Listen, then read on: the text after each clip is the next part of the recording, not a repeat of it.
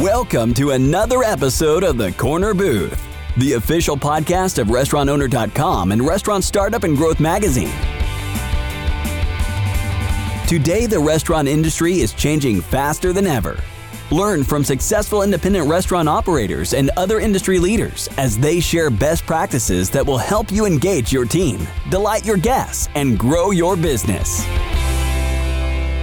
Welcome to another episode of Corner Booth. I'm Chris Tripoli. And I'm Barry Schuster, editor of Restaurant Startup and Growth Magazine. And today we're talking with another restaurant operator who's going to share you a story of daily operations as well as new concept development and an opening that's right around the corner. Please welcome Sherman Young. Sherman, thanks for joining us. Welcome to Corner Booth. Yeah, thank you. Thank you again for having me. Really excited. So Sherman, tell us about your current concepts and also lead us into your journey into becoming a restaurateur. What brought you down that path, going back as far as you wish? Yeah, so I guess kind of delving into my history a little bit. Yeah, so I was born and raised in Houston. I pretty much had no idea what I wanted. I mean, I still had no idea what I want to do, but for the vast majority of my life, I had no idea what I wanted to do for the rest of my life.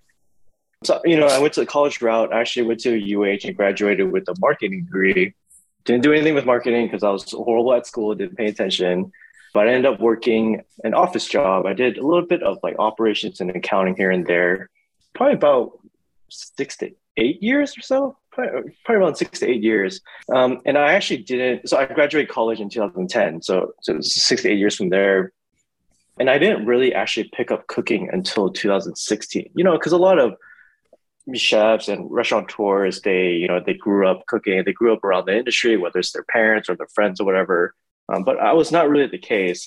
I just happened to pick it up as a hobby, and I just completely fell in love with it. And not necessarily the cooking aspect, but just, I guess, the results of cooking, right? You're getting to unite with people, share stories, and just have good conversation. So that's what really drew me into it. But even when I got into it as a hobby, I was very adamant at that time that I did not want to go into the restaurant industry because it was a hobby, and I was just afraid of mixing profession and hobby because I didn't want to potentially burn out if you mix it and then you end up hating it, and then that's that. Sure. So I actually avoided it for a long time.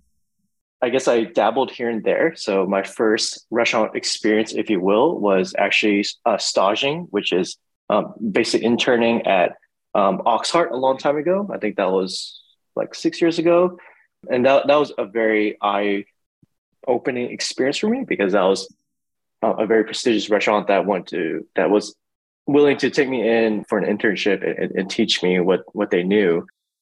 And shortly after that, probably in 2000, I'm getting my timelines mixed up a little bit. I think it was actually 2017 when I got a part-time job at Yoacha. It was actually a high-end dim sum place that opened up around that time, but they closed down, I think like last year or so. So I would actually work my full-time office job and then at night go and steam dim sum, which is interesting. So I did that for about 6 months or so. There's one point where I was just unhappy at my office job. And then I kind of just took it as a sign of like, hey, if this is your calling, if you really want to jump to the restaurant industry, there's no other sign than this. Like you should just do it. So I did. And it was actually a really interesting transition for me because it was actually at that time, it was Hurricane Harvey hit at that time. So I was dealing with that and dealing with a whole new transition. So and feel free to interrupt me, by the way. There's a lot of people who listen to this who are wondering how people got into the business and wondering, well, if my path is the right path, and they hear somebody like yourself and they go, hey, I'm like this guy. I wasn't sure I wanted to do. And now look, he's running a restaurant. So keep going. I think it's interesting. Yeah. So that's a good point because actually before I continue my timeline, I want to take you guys back to my actual thought process of deciding whether to go into the restaurant industry or not. And I remember specifically my struggle, my mental struggle, because for me, I'm a very, I guess, structured person. And I cannot base my life off of uncertainty, right? So for example, if I stayed with an office job, I could tell you guys where I'd be in a year. I'd tell you how much I'd be making. I could tell you my current mood, whether that's happy or sad. But these were answers I could give you. But if I told you I was going to jump in the restaurant industry, I had no idea if I would make it. I have no idea if I'd actually like it. There's just so many uncertainties I could not answer. And that just gave me a lot of anxiety. So it's just very hard for me to completely blindly jump into like the restaurant industry. Because it's different from having one foot in, one foot out, and then completely just surrendering your day job, your secure, structured day job, and going to something that you don't even know if you're going to make it 2 days or not. So, but unfortunately, I'm still here. So I guess it kind of worked out. Anyways, so to continue the timeline, so I did Yoacha for about 3 months because, again, I was kind of juggling the recovery of Harvey.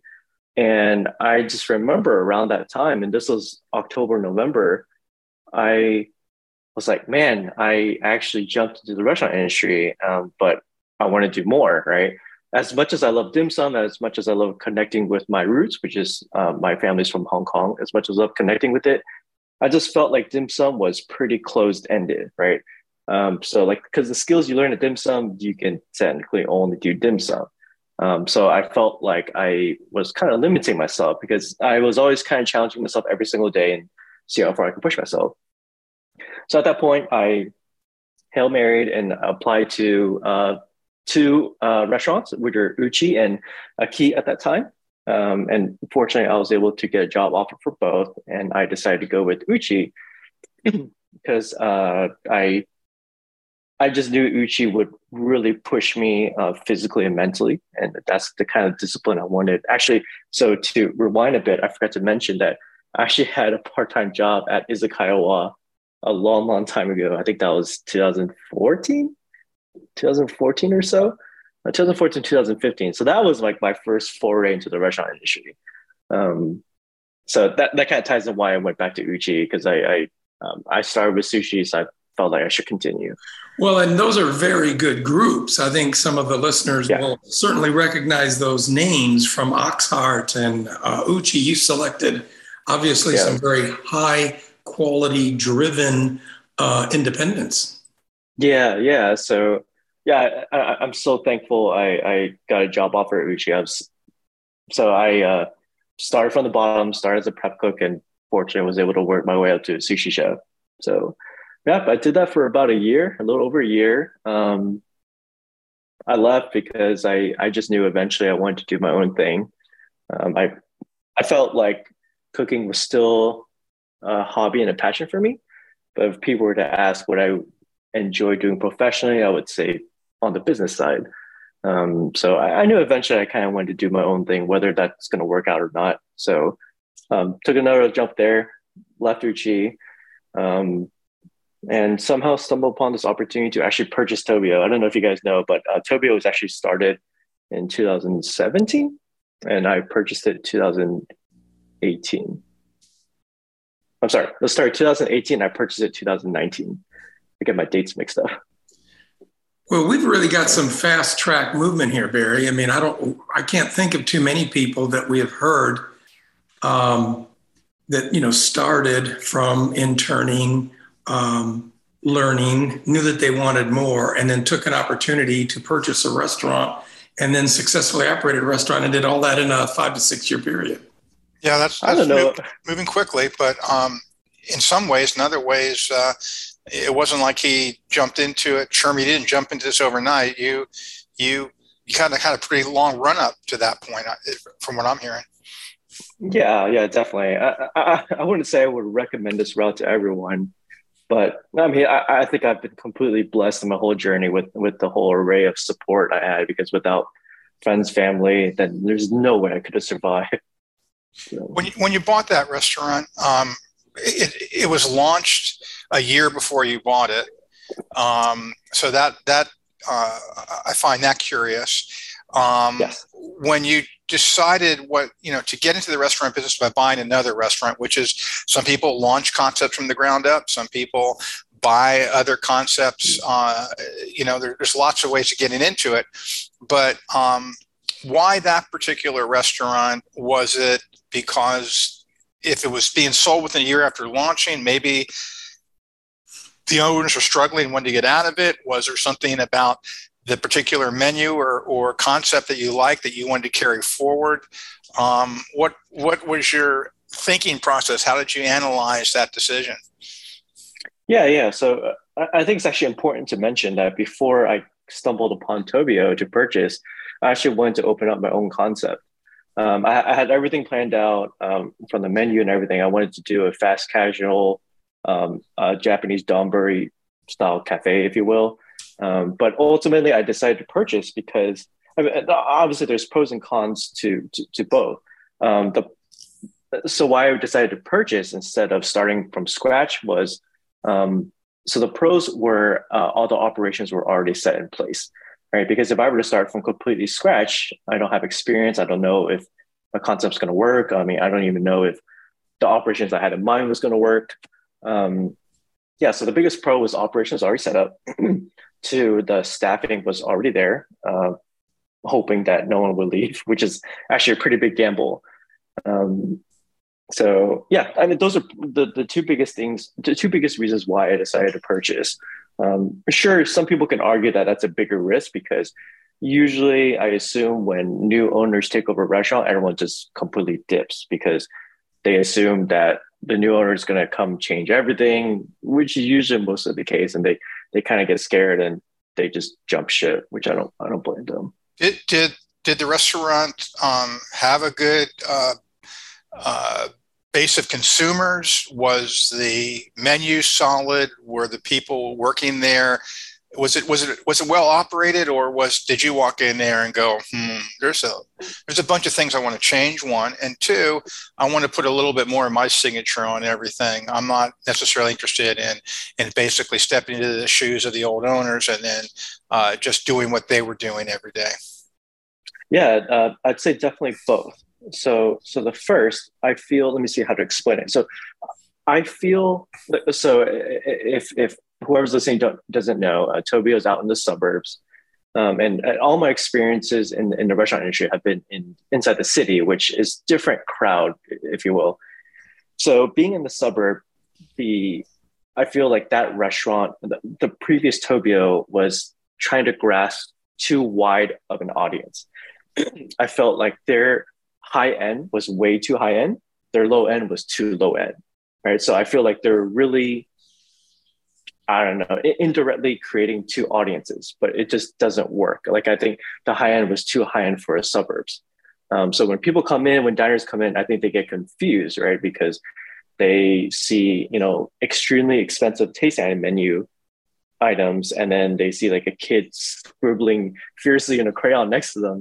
I think it kind of gets diluted there. So that was the biggest thing which I wanted to change, was pretty much lower the high end a little bit, increase the low end a little bit, and kind of meet it in the middle so you really capture more of your audience. But to your second point, I definitely wanted to add my own flair, if you will. Sure. Because the previous restaurant was owned by another chef, or not owned, it was operated by another chef who was extremely disciplined. So I feel like, basically to summarize it, everyone, all front of the house, back of the staff, was walking on eggshells. And I wanted to just create just a more, for lack of better words, a chill environment, like a really warm environment that, everyone feels comfortable working. They can speak their mind. If they want to add their own personality to it, then by all means, please, right? So those are the two biggest reasons. Yeah. Well, Chris, one thing I wanted to that really jumps out at me is you talk to people who are coming to a new restaurant and they're making about changes, and the first things they're talking about are the menu or their marketing, and then Sherman leads with fixing the culture. Yes. Yeah. Which is, to me, is just super smart, because how do you get anything else done if your team isn't feeling good about it? I think that's a good point, Barry. And I hope, the listeners take note of that if you are in a situation, we all realize menu is the heart. And Sherman, you made some very good points about trying to make things a little bit more simple. You improved the focus of the menu. Obviously, that became more consistent. But just because the menu really is the heart of the concept and it best represents the concept, without becoming more of a people forward, all inclusive type of work environment. None of that is going to get done. So it's good that you realized that and addressed it. I think I would like to, obviously we want to learn more about the concept and how you moved it forward and did things, but if you could explain to the listeners, maybe just a half a step back, how you pulled it off. Because here you were with an idea of doing a counter service, Japanese style restaurant. You had the plan, you're out looking for locations, but then you did this instead. Was this something that was maybe easier to get financed, or was this still startup financing where you relied on friends and family? If you could kind of walk the listeners through how you actually put your package together, got the funding and made it work. Yeah, I think financially, you're probably roughly the same, whether you're starting a restaurant from scratch or purchasing. So I did have some help from my parents, which I'm very grateful for. So they helped me with the financial purchase. And I guess circling back to another pro of purchasing an existing operation is you have everything there. Given you don't want to, overhaul everything, but you have the essentials, you have the bones there, you have all the equipment, you have everything there. So, yeah. Mm-hmm. Good point. Well, wonderful. Oh, now let's kind of continue then. So how is it working now? This year, the conditions that we've had, the things that we hear, tough labor, tight margins, supply constantly interrupted. How has this concept been thriving during a year that we've had? I'm not sure, honestly. I just know I'm thankful every single day to be opening my doors. But I think the biggest lesson I've learned through COVID actually was you have to adapt. I learned this through COVID and actually learned through the very first 6 months of owning Tobio. So to kind of explain more on that, I remember purchasing Tobio, I had a whole sheet of ideas of what to do to change everything. And then I think within 2 months, I was like, well, that's not going to work. So, and if I was stubborn and I didn't want to adapt, I definitely would have went out of business by then. And of course, with COVID, with restaurants shutting down, we having to shut down. And at that time, I was already starting to influence the menu, and our menu is more on the, not more so, our menu focuses on the presentation side. So it doesn't translate well to go. So again, with being shut down and going to go only, you have to adapt to the times. Otherwise, if you're stubborn, then you're definitely going to go out of business. Yeah, so it's really about learning how to adapt, which really helps me keep forward. So yeah, to talk about troubles today with labor shortages and food shortages. Food shortages, I don't really like, I guess no one does. I don't like raising prices because at the end of the day, people want to come in and eat. And then if they get a little turned off if they keep seeing price hikes. So I do my best to not do that. If I have to, then I'll just completely axe an item and just don't carry it. If I make too low of margins, or if I forced to, raise the price, I'll just completely just not do it. But labor shortages, on the Tobio side, fortunately, we haven't had too many issues. I try to do my very best, and I guess any of my team members can refute this statement, but I do my very best to take care of my people. And I try to make everyone happy. So hopefully, I think one of the things I'm most proud of, I'm not saying I directly have influence on this, but one of my proudest takeaways of Tobio is my employee retention rate. I think I have a lot of team members that are still with me since even before I took over. So that's something I'm very thankful for. Absolutely. No, absolutely. Can you give us a little idea of about how many staff members? Are you full service with a bar? Are you lunch and dinner? Do you have private parties? Yes, and yes. Full service, lunch and dinner. We do have a private dining room. Yeah, so I think I have about 40 to 50 team members. Mm-hmm. And actually, yeah, so to finish my statement about MoneyCat, which I'm sure we'll talk about, but hiring for MoneyCat has been quite challenging and stressful. Well, it's interesting you mentioned MoneyCat. Let's talk about this, because as if you didn't have enough to do after you buy Tobio and you are going through the adjustments there, and you're a first-time concept owner, you start developing a totally new concept. And so maybe you could walk us through how you decided to do that. And then where did the idea come from? What's the concept going to be? I'm sorry to disappoint you guys, but I can't explain a lot of things I do because I don't know either.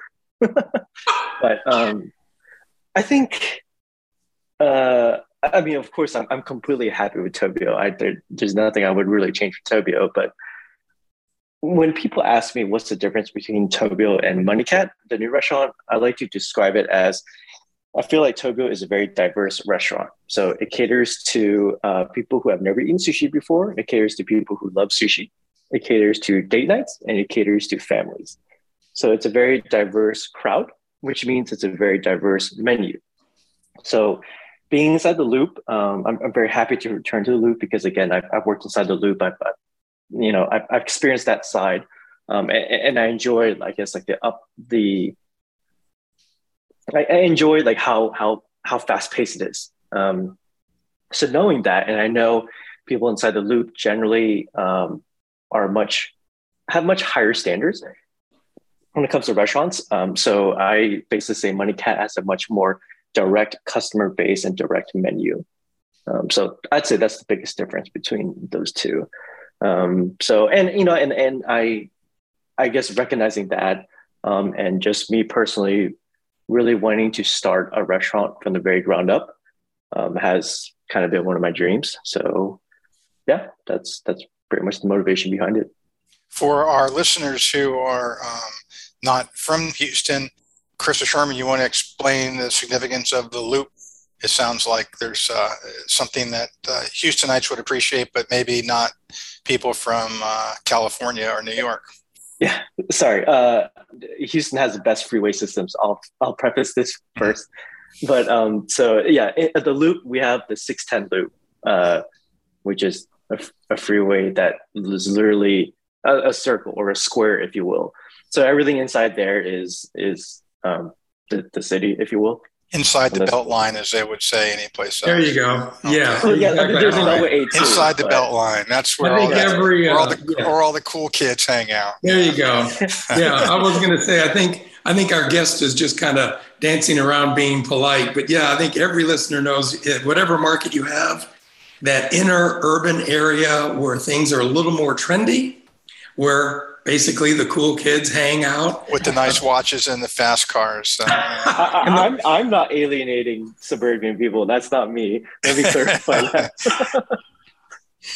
But that's also the more expensive offices, probably the higher residential. Yeah. So now you're playing to a more limited and also higher demographic as far as a customer clientele, correct? Yeah, and I'd say I'm definitely competitive by nature, whether that's inside the restaurant industry or outside the restaurant industry. I think it sounds very stupid to say that, but yeah. So talk about MoneyCat. Love the name. I understand part of it was a result of your drive to do something from the ground floor. Okay. How did you find the location, raise the funds? How big will it be? Is it, because we hear more restaurants trying to open up now being smaller in scope. So maybe you could tell us a little bit about the facility. Yeah. So it's 4148 square foot, which is actually pretty much the same size as Tobio. I think we're aiming for about 200 to 220 maximum capacity. Okay. It's actually, it's not inside a building, but it's in a building called Kirby Grove. So it's on the outside. I don't know really, I'm probably describing this really horribly, but it's on the first floor of an office building, but it has outdoor access. Does that make sense? And it has valet up to it as well too. So the building's called Kirby Grove. It's next to the freeway. It's next to, it's a street down from the street called Kirby, which is a very popular area. And actually right next to Kirby Grove is Levy Park, which is a very nice park that has a dog park, has outdoor seating, outdoor activities, that just draws a lot of crowds of all ages. So it's a very good area. And I think I actually wanted to open up in the Heights, which is another area inside the Loop, but it's actually more on the suburbia side. A lot of families live there. and the Heights is very up and coming.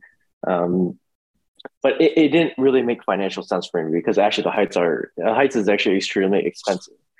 So I was actually able to find a really good deal. Well, not really find a good deal. I was able to find a good deal and negotiate a good deal on my lease. So that's what ultimately drew to here. Because I don't think there are a lot of options I was really considering. I even considered East Downtown. So for those who don't know, that one's definitely up and coming. Montrose is just a little too busy for me, and it's also next to Uchi, which is my stomping ground, so I didn't want to compete with them. So naturally, I kind of gravitated towards Kirby area, but yeah. Yeah, I mean, but it's just, regardless whether you live in Houston or not, for the people listening to this, the location is everything, just like it is in real estate, and the decisions you make geographically have multiple factors: the demographics, the income of the people who are going to be visiting your restaurant, whether they're family oriented or whether they're people who are more urban, young urban oriented.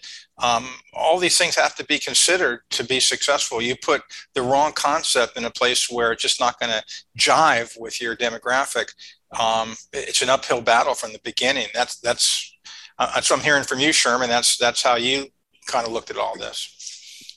Yeah. And I think one of the, I guess, upsides of COVID is I think everyone was so cooped up inside so long that when everything quote unquote opened up, everyone was just happy to get out. So, being trapped in your house for like a year or so, and then you're talking about a 45 minute drive to dinner, no problem. Oh yeah, we're seeing that everywhere. I mean, even in our market, I'm going out a Wednesday night or a Tuesday night. These are usually slow nights, and places are packed. But you bring up COVID, so you jump into the restaurant business, or you walk boldly into the restaurant business in 2019, and then, yay, a year later, everything's getting shut down. If I'm hearing you correctly, you went into this with takeaway and off-premises dining as a good part of your business. So tell us, Sherman, how you navigated that issue, really just out of the gates and starting in the business. Yeah.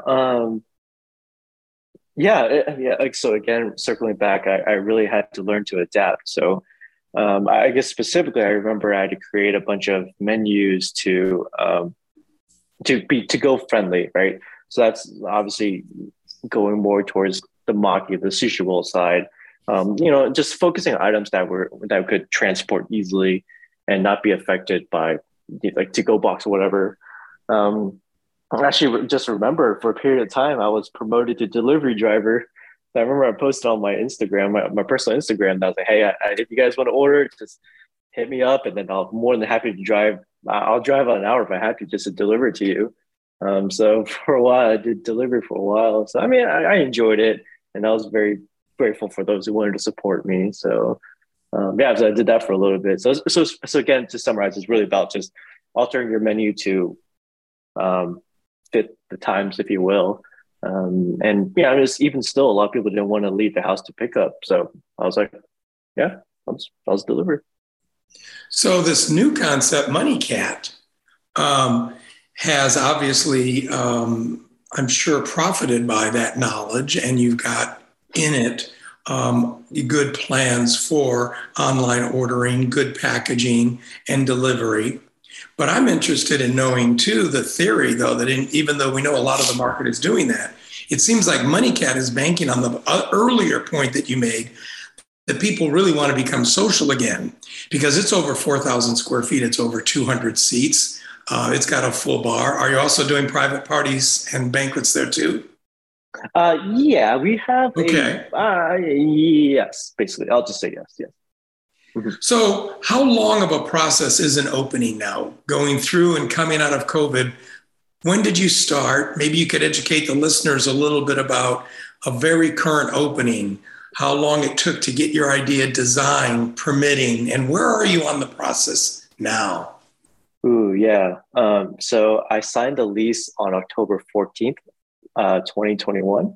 And I remember that because it's my mom's birthday. So I use that as an excuse. I don't think she likes that. But happy birthday, Mom. I'm getting into business. yeah, I spent all this money for you. Anyways, so if I remember the timeline correctly, the permitting actually took quite a while. It took longer than I expected, which caused me a lot of delays.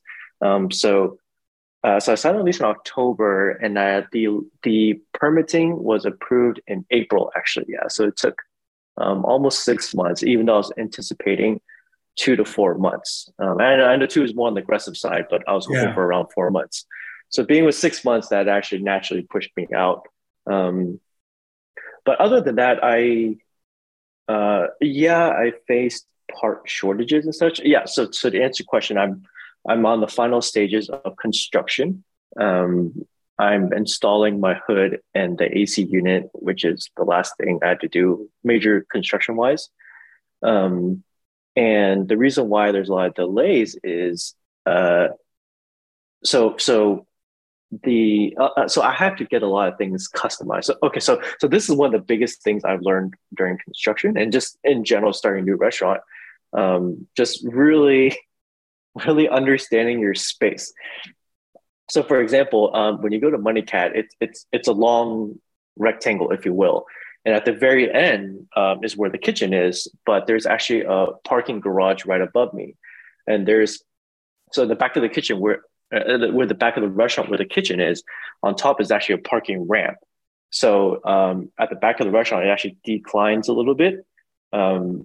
So with that space being kind of short, I had to get a very specialized custom hood and especially customized walk-in. And so that's what caused me a lot of delays because since it's so specialized, I had to order it directly from the manufacturer and get it custom made.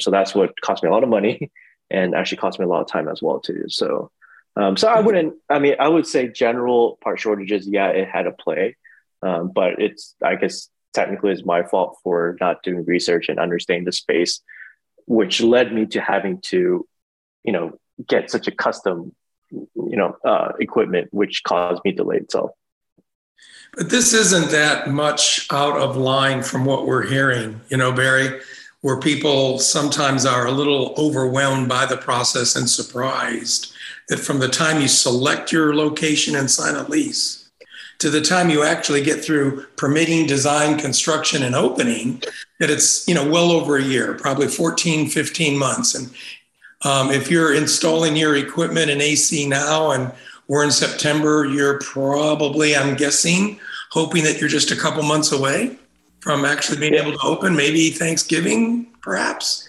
Well, we actually are aiming aggressively for mid-October. So the very last thing we need to do is just run the piping. So I guess routing back to describing how my setup is, because there's a parking ramp right above the kitchen, I have to route the, the piping from the exhaust hood all the way to the front of the restaurant. So that's the last thing they're doing right now. But all my booths and tables, they're being manufactured right now. So everything is coming together. So we are aggressively aiming for mid-October. Yeah, I haven't met any operator. I know operators who've been in the business for 35 years, and then they decide they're going to, change up the interior and update it and everything, and go through this process. And I've never talked to one that didn't, become overwhelmed at some point because there's all the pieces that have to come together to make this work. Yeah. How are you overlapping, your restaurant soft costs side of opening? By that, I mean, when do you let go for your pre-opening marketing? And when do you bring your staff on? If you're hoping for a mid-October, that's like a month from now, when do you do your on-site training? How long do you think that'll last?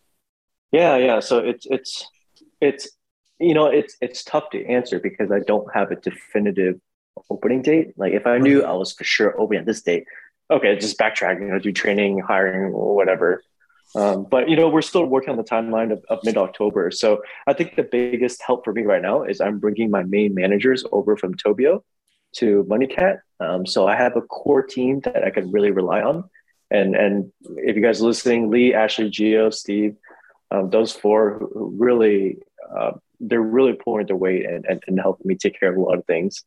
So I guess work on that timeline. It's about time now, a month out or even a few weeks out that we're starting to hire. So we actually put out front of the house. I'm not really worried. I feel like you can find a lot of servers inside the loop. Back of the house is where I have more so concern. And I think mainly two reasons. One, maybe not so much in Houston, but I know I have a lot of friends in the industry in Chicago. They're just straight up just leave the industry, whether they get burnt out or it's mainly because they get burnt out, they just leave the industry.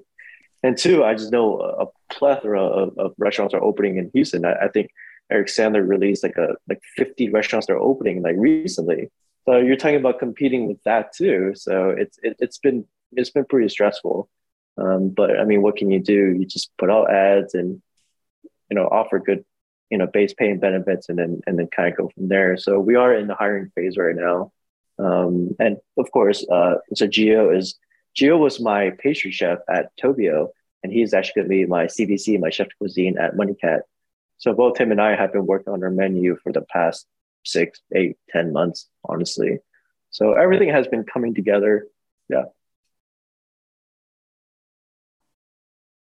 That sounds great. It also sounds exciting. I think come together is probably the key point there. It's like putting a puzzle together, isn't it? Yeah. Every piece has to fit. Bringing in the staff, starting the training, while inventory and small orders can be delivered, but construction is still finishing. So it's all about the coordination in order to save time. I hope it works out just like you're planning, and you can get in and get established before that, holiday season rush. Because you should be pretty busy, for that period of time. Yeah, I mean, I guess back out to your puzzle analogy, I think I just ended up taking a hammer and just making pieces fit.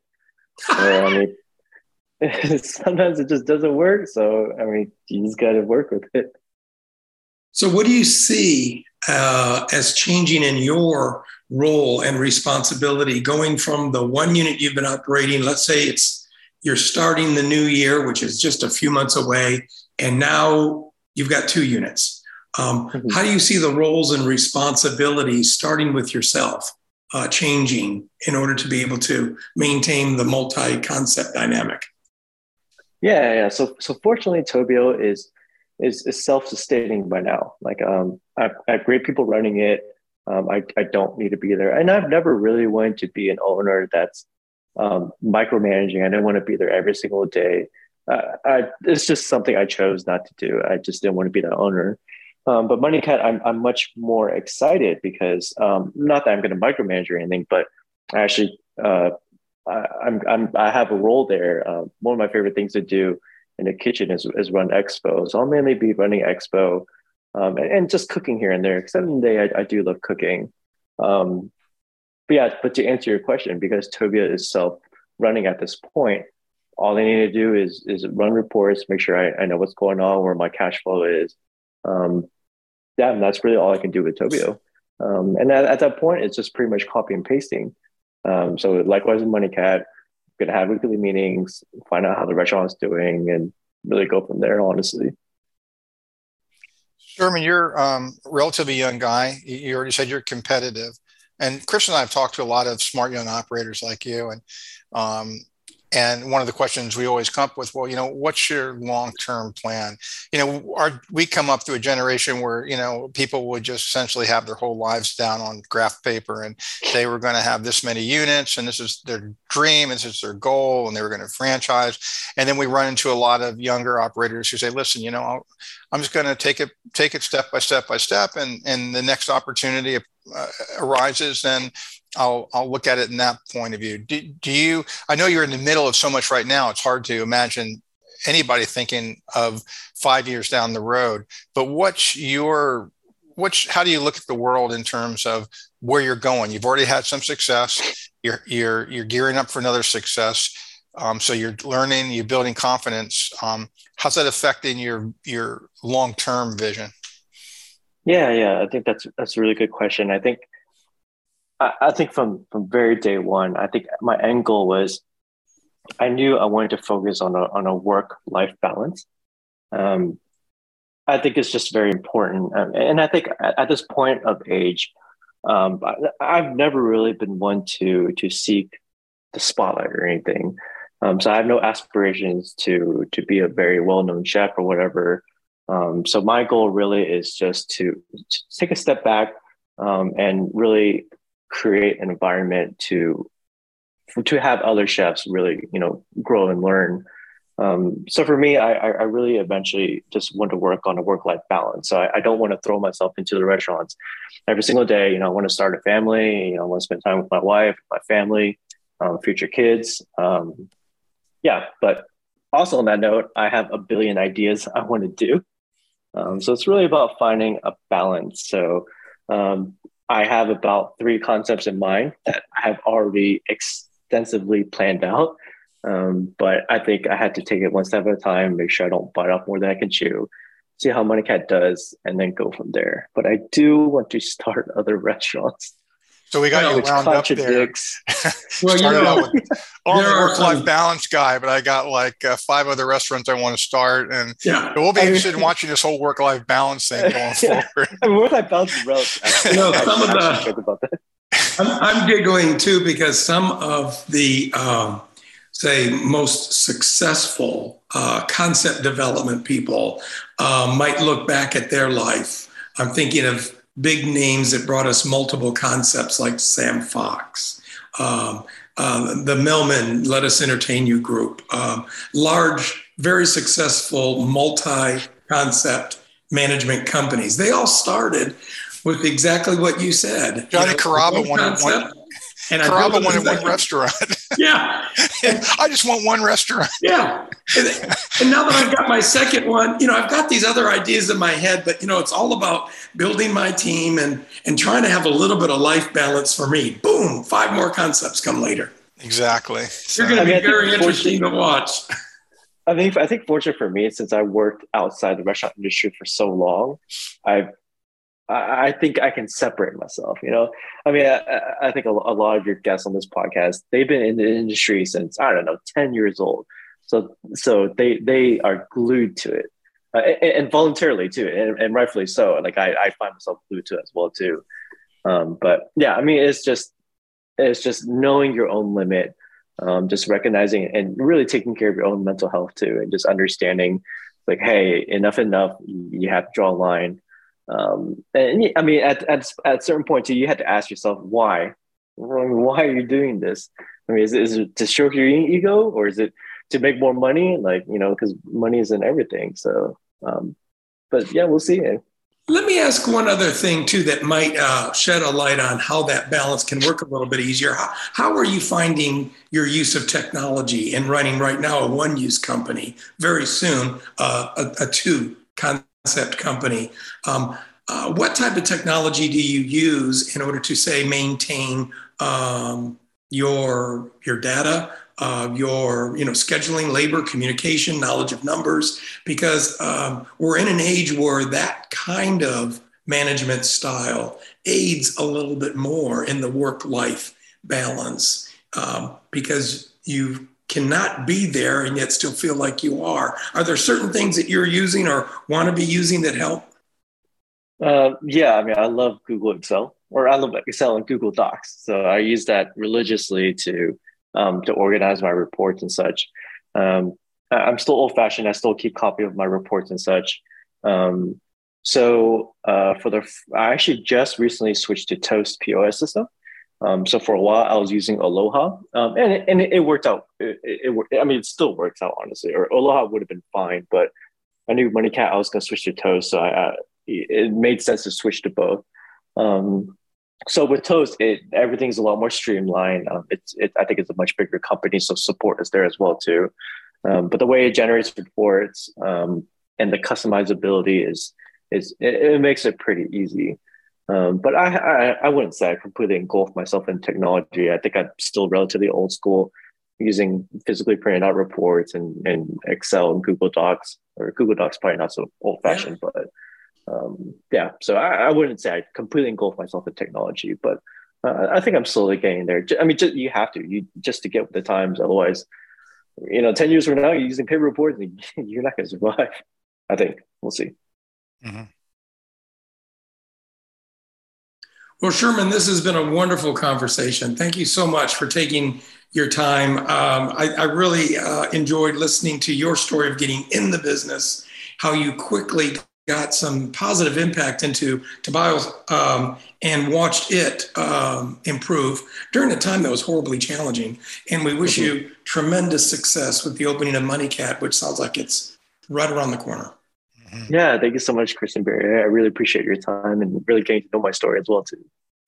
No, we appreciate your story, and we wish you the best of luck. And hopefully when I make my next pass through Houston with Chris, we can drop in and check out at least one of your concepts.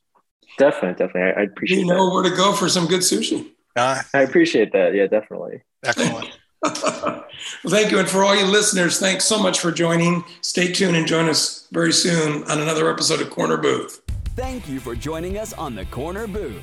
We'll be back next Tuesday with more inspiration, insights, and industry best practices to help you engage your team, delight your guests, and grow your business.